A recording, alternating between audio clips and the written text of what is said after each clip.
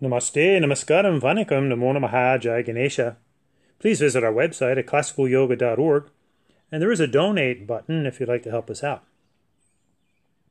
Today's podcast, The Guru as the Bus Driver. You may also want to review our podcast on The Guru as the Garbage Man. So, welcome aboard the Hindu Yoga Bus. Destination? Samadhi, Moksha, Kaivalya, Atmadarshana.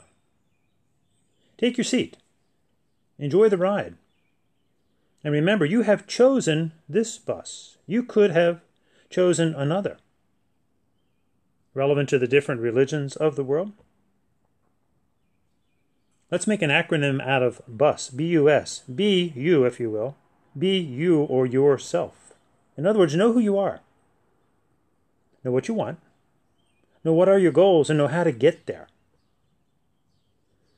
On the Hindu bus, we follow the Hindu yoga, religious, spiritual, scientific, philosophical lifestyle of Karma Yoga, Bhakti Yoga, Raja Yoga, Gyan Yoga, Hatha Yoga, Mantra Yoga, Japa Yoga, Nada Yoga, Natha Yoga, Kundalini Yoga. And as the bus driver, the Guru is responsible for your safety, your instruction, so that someday you too may be able to drive your own personal bus and perhaps a bus that can help others too to reach their destination. And you know what it takes to become a bus driver? Charter bus driver, for example? Well, first of all, you have to have at least a high school education. You have to then go for your commercial license, which you begin as a provisional license. You have to spend 6 months driving with a certified commercial driver. And then you take the test for your CDL, your commercial driver's license. And then you have to undergo a total physical exam, including an eye exam, hearing exam. And you have to have a full drug test, full background check. And then prior to all of this, you have to have several years of driving large vehicles. Wow. You know what? And a clean driving record, obviously. No license suspensions at all. Very rigid qualifications to become a bus driver. And here's something very interesting. In as little as 200 hours, without any of this, one can become a professional, certified yoga teacher. Hired in hospitals and schools, teaching children. We're truly living in a time of total insanity. I mean, obviously people don't even know now whether they're a male or a female, or they can just choose whichever one they want to be. Woke? I don't think so. What does it take to teach any of the specific religions of the world? Well, first and foremost, one has to be a member of that religion. One may be born into it, and then they obviously go through various teaching and ceremonies, initiations. Or if one was not formally introduced into any religion, they can join a religion of their choice, but it would take lengthy study, commitment. So here we have people who are becoming so-called yoga teachers, which obviously has to be completely divorced from religion, and specifically the Hindu religion. When people become certified, that means that the public can trust them.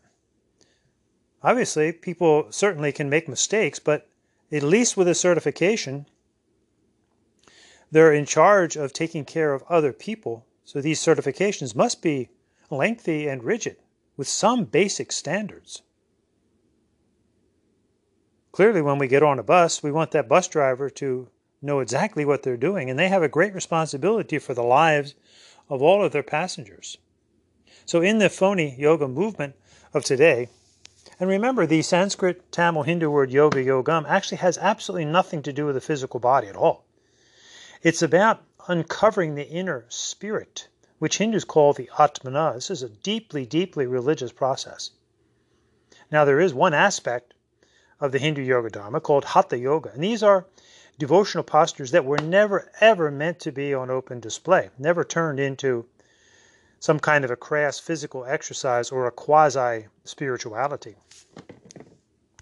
So while no one would trust a bus driver who was just some kid off the street that maybe just got their license, who would trust a doctor who took a 6-week course?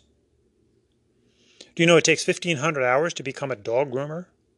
To sit for one's barber's license? It takes years to become a plumber, a master plumber, contractor. It takes at least 2 years of working at McDonald's before one can go into management training. And yet here again we're taking something which is supposed to be so profound and making it so sacrilegious, actually, so profane, and totally distorting the Hindu yogas.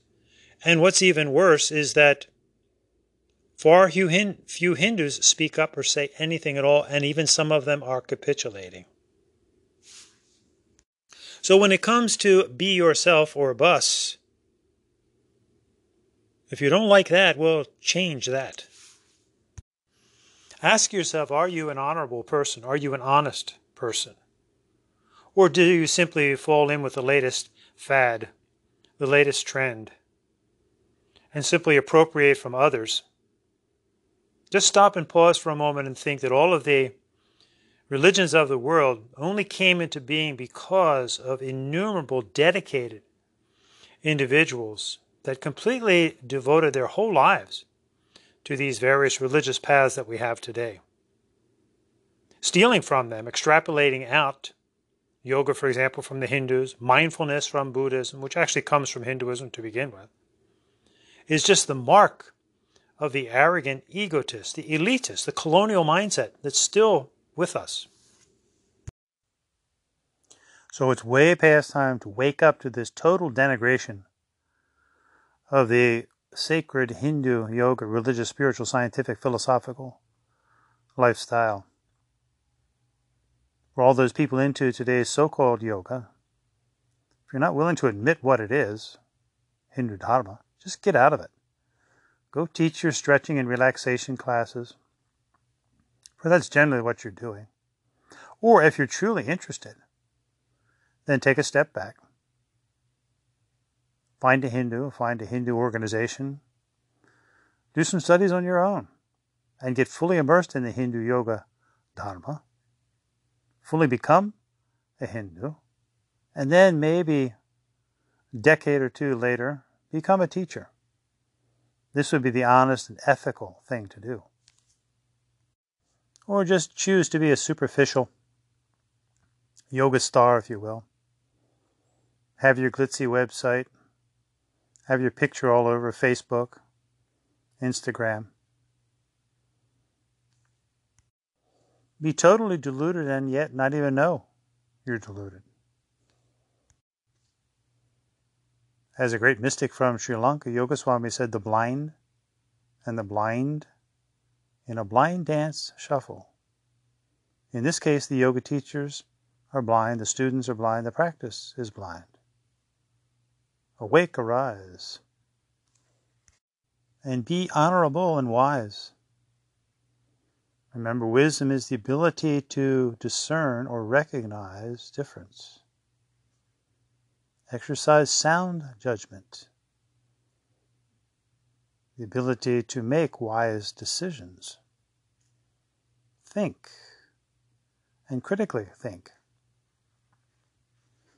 The need to distinguish between rational and irrational beliefs through logic and a thorough testing of the claims made. Don't be a pawn to the latest fad. Don't be a pawn to your own ego. Stand up and be a mature, compassionate, honest human being.